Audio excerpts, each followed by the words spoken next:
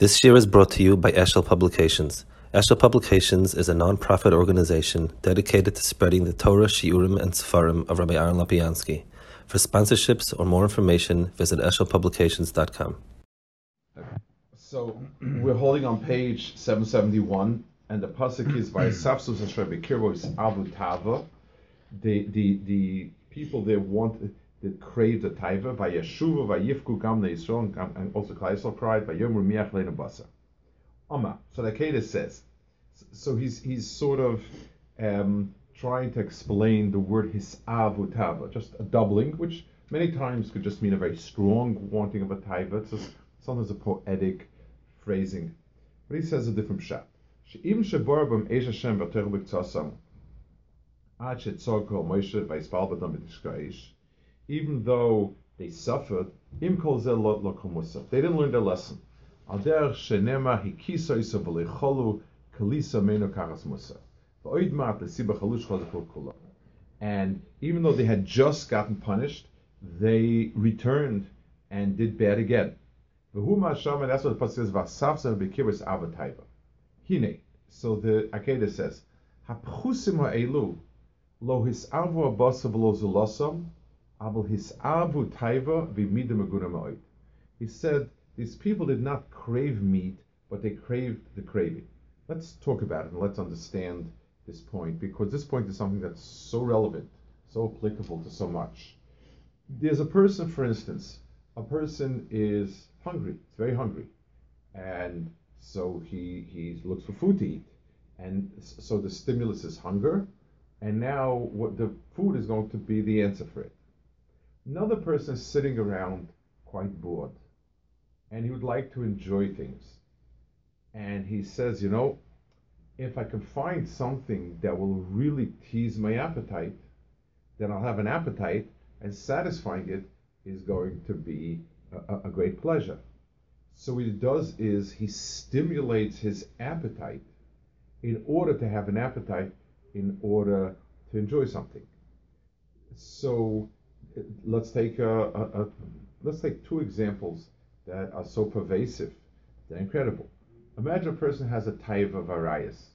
So he looks for some way to fulfill the taiva arayas, and he is an aveira or whatever.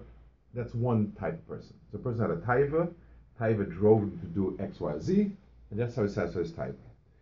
The vast majority of us go looking for material that will stimulate our taiva because we so much want to have the taiva farayas and then to enjoy the fulfillment that we look to try to find a taiva. We don't have the taiva, but there's a huge, humongous industry that's built to arouse taiva, ranging from the worst of the worst to whatever. So you ask a person, well, you're not missing anything, you're not hungering for anything now, nothing is, you're not driven to anything, so what's the problem? The answer is, well, what's the point of living if I don't have what to run after? So if I can stimulate myself to run after something and then fulfill it, then I have something. Let's take a second example of something that's very pervasive in our culture. It used to be if a person needed a shirt, he went to the store and bought a shirt. Part of good household management was that you compared different stores, different prices, different qualities, different products, and you decided which shirt you want, and that's that.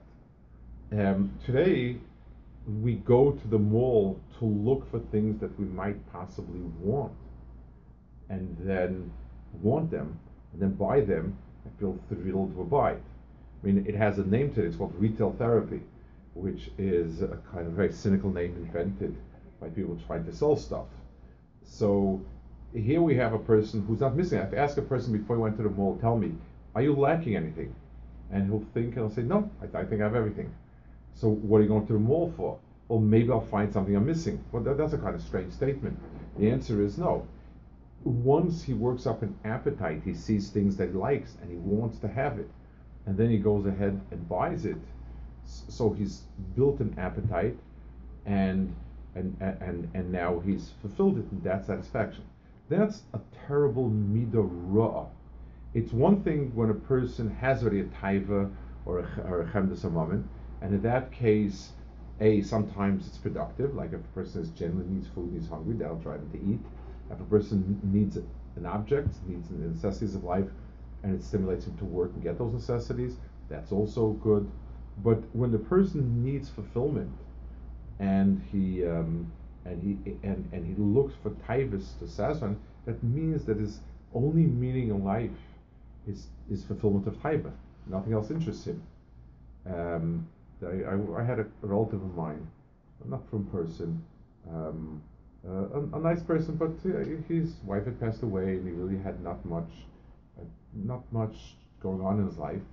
He had sort of I think he was retired already, and so on.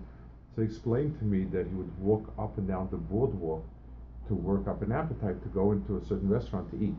Like his satisfaction was eating that restaurant, and you lose if you're not hungry. You're just not so good. So he spent his day basically exercising in order to work up an appetite to be able to enjoy the food in that restaurant.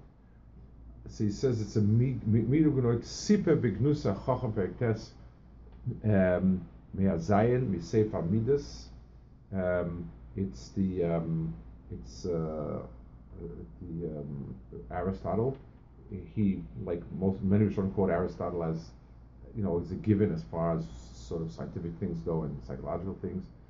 He says like this: Od yodefa tanugim shem chazokim, it's anoshim shalu yuchlu smach b'acherim. They look they look to prepare for things that stimulate their thirst in order to have something to enjoy. And this is considered by Aristotle davar megunamoid.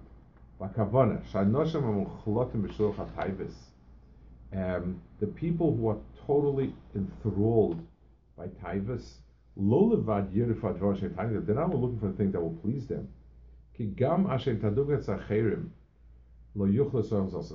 Things that could please someone else, that he sees someone else enjoying, he also wants to enjoy it, even though he doesn't have a time for it.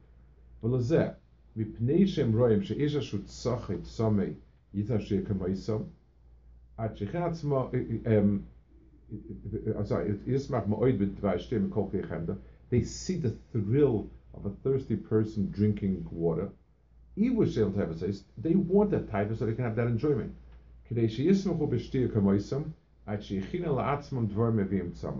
So they'll eat salty stuff, be in the sun, and have that thirst, and then have the pleasure of quenching it. This is very, very disgusting, wrong. Somebody that type is pressing him to do bad, at least we have some excuse. But if he's not right now being pressed by taiva, Elon should be molek, doesn't have any good excuse. And I want to maybe expand this a minute or two. I once read something which is so true. It's a similar thought expressed sort of as common wisdom. A person would rather suffer an additional pound of pain than give up an ounce of pleasure. In other words, pain is something we have to cope with. Pleasure is something that gives meaning to life. And if a person doesn't have anything in life giving him pleasure, his life is worthless. So if I ask a person, if I have two people in front of me, one person has very comfortable setup, nothing really, nothing demanding, not struggling with anything, and so on. But no gains, no achievements. Now he has this big trust fund set up by his great grandfather. It's enough to keep him living very cushy all his life. He's got very little ambitions in business, not doing much, and so on, and sort of sitting there not doing anything. That person will become extraordinarily depressed. He's going to be a mighty unhappy person, and he will do anything to either find thrills or get out of it.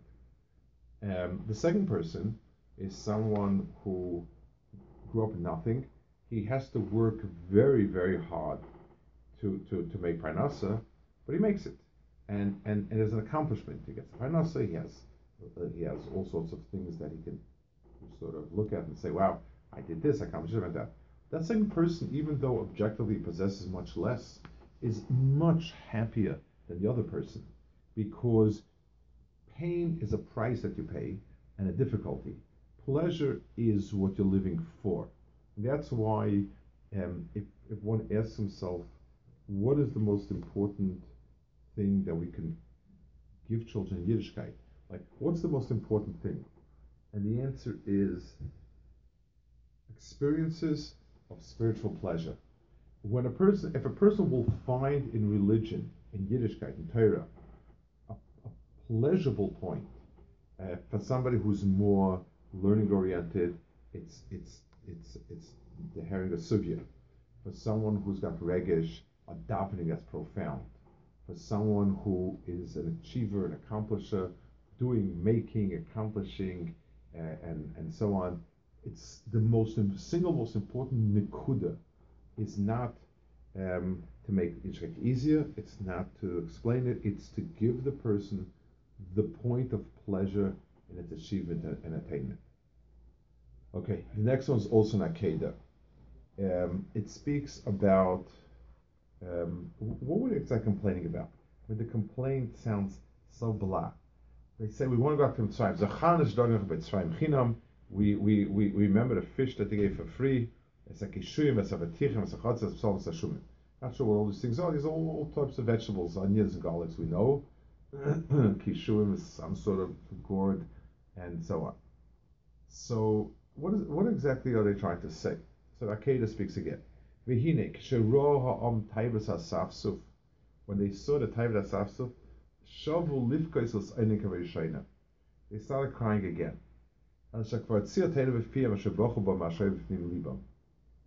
They expressed themselves this time. V'hu amram mi'achelenu basa. Omnam ikarasam hababaz Hashem hi keim hoya boichem b'shichur nafsham asher Mitzrayim im shibud gufam yoysim b'shichur gufam shibud nafsham al Torah mitzvos ki leroya mizgam hoyzam leTorah or lemasa kavi. He says, really, it's like Chazal say, Zachana sedoga shachal nechinam, that remember chinam and mitzvahs. So nominally the taina was the food's not good enough here. It's then they don't have Mediterranean type diet or whatever it is. It's all like kugel and kishka, no vegetables and stuff like that.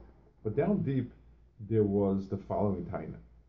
They said, given the choice of an easy physical life, but with a shibud ruchni, Torah, mitzvahs, and so on, versus a tough physical life, but hefker, we prefer the hefker. And in a certain sense, it's something which is exactly as we said before.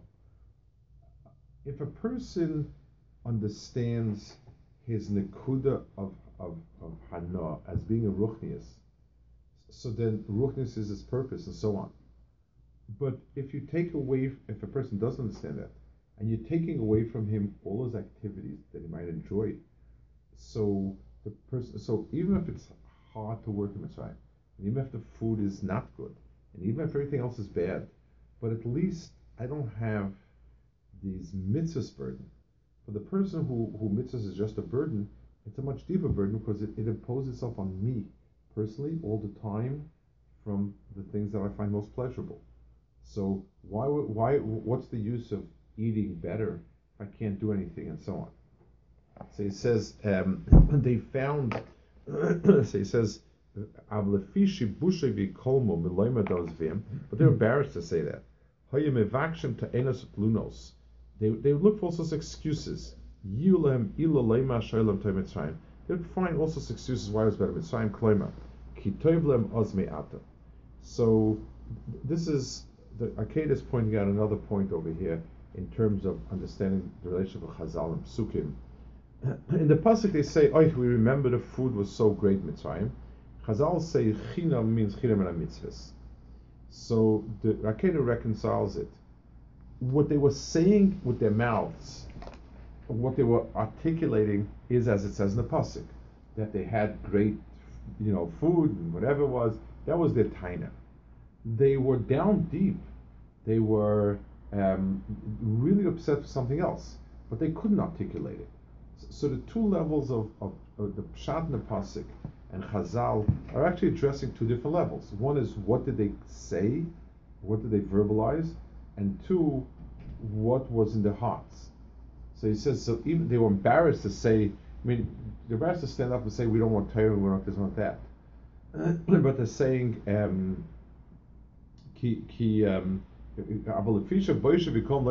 were embarrassed to say that. That they don't have a good excuse. You have a woman who fell in love with a different man.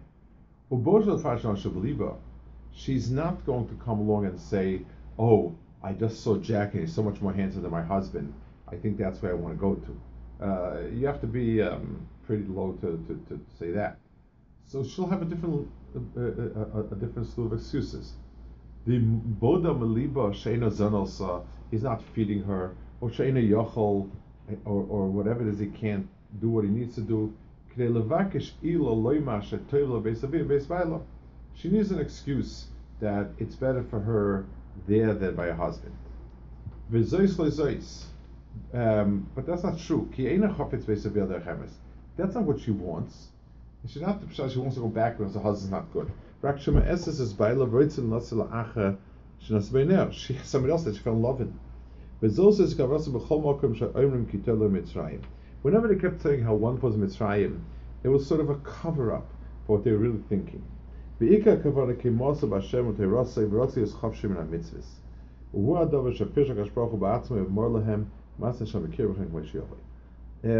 want to add another point to explaining this. So basically saying something that they basically did not want to keep mitzvahs. It was something that was too difficult for them, they didn't want to, and therefore they were willing to go to any excuse and so on. But let's ask ourselves, what is that not wanting to keep mitzvahs? And it doesn't seem as there's any particular point. What exactly is the are they so resistant to it? And the answer is, just like when you deny yourself something, you don't like it. So any deprivation of pleasures is not good. You don't like it. In a sense, Kabbalah's Ol Malchus Shamayim is quote unquote a deprivation of all Tanugim. The statement that Torah makes is, none of the pleasures of this world are meaningful to build your life around it. And don't build your life around it. There's a new world of pleasures that are ruchniistic pleasures, and that's the world you should build around. So the pleasure of learning and understanding, the pleasure of the regesh, connecting with regesh HaKadosh Baruch Hu, the pleasure of doing for other people, of helping people, of self-control, and so on and so forth. But basically, in a real way, Torah is totally uprooting. Where a person who doesn't have Torah, doesn't learn, has no problem saying, this whiskey is what's worth living for. This is tachlis. This drink, this food, this whatever, this woman. That's what he says. A ben mitzvahs, if he's sincere, if he knows what he's saying, ben Torah ben mitzvahs, can't say that. Basically, it could be a glatt kosher steak, chassidish shchit and everything, but you can't be building your life around it. It's wrong. If the core value of the Torah is life is about other things, and therefore you can't build anything around it, you can't build your life around it, and therefore you need to give it up in a sense. In a sense, a person who's entering a ruchnistic world is giving up his gashmis. He doesn't physically have to stop eating a steak, but at the end of the day, that's not his life anymore. And that's a very, very difficult transition, because you give it up before you actually fully replace it with something that's more enjoyable, or enjoyable a different way, and that's why people resist it. Let's see one piece of the Bechaya about the man. He's also trying to explain why were they so enthralled by all of these garlics and onions and who knows what? You know, it would be. I mean, imagine somebody come and tell us that they're upset that they became free people because the broccoli souffle that the lady in the house used to make is something that's unattainable outside. And that's what we're saying. It's like a shuma, but it's about the same value.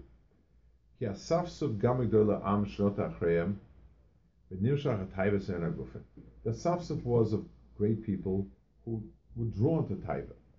V'zeo kefla lashon lischazik ha'inyen shenem she'amru shama yisavu Taiva klam yimshichu Taiva nefsham yisavu.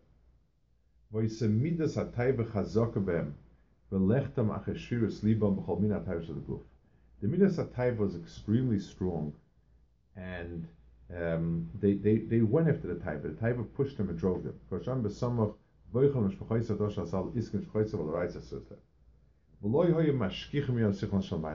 And they didn't care for the type of life of sichlius. This is they expressed in the pasuk bilti ala manenenu. The only thing we eat all day is man. Why? The man was one type of food. It was like, like a formula of important ingredients. It helped the person understand. Let's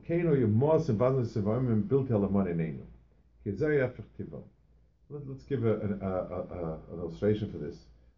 I remember many years ago, in 1980, I was hospital for a week in Israel, and I had pneumonia with hepatitis, and I was very weak. I didn't feel like eating, and whatever I needed, I guess I was getting through my arm, through an IV. So I wasn't hungry.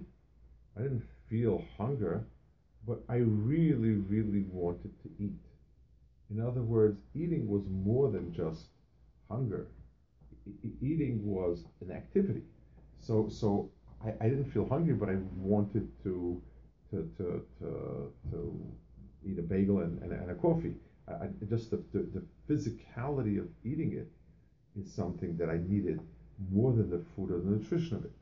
And that's something that is it's somebody physical needs physical things. And it's very hard. So even if someone were to take sort of mun was a type of food that didn't go very far in satisfying the physical senses, it gave the person what he needed, and therefore it focused the person on ruchnius by not being a heavy meal that gets you very physical. But if you're not holding there, you really, really don't want it.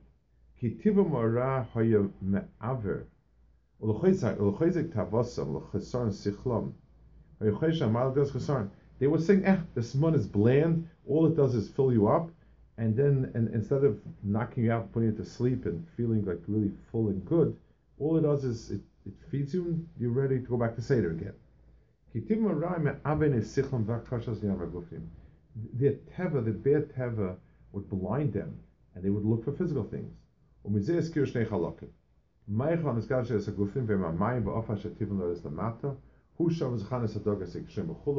Hiske adogim yisoid amayim v'keshum v'avetichim v'zulosam yisoid afa. Val kein lo hiske peres ilo. Yishen chelak yisoid ruach.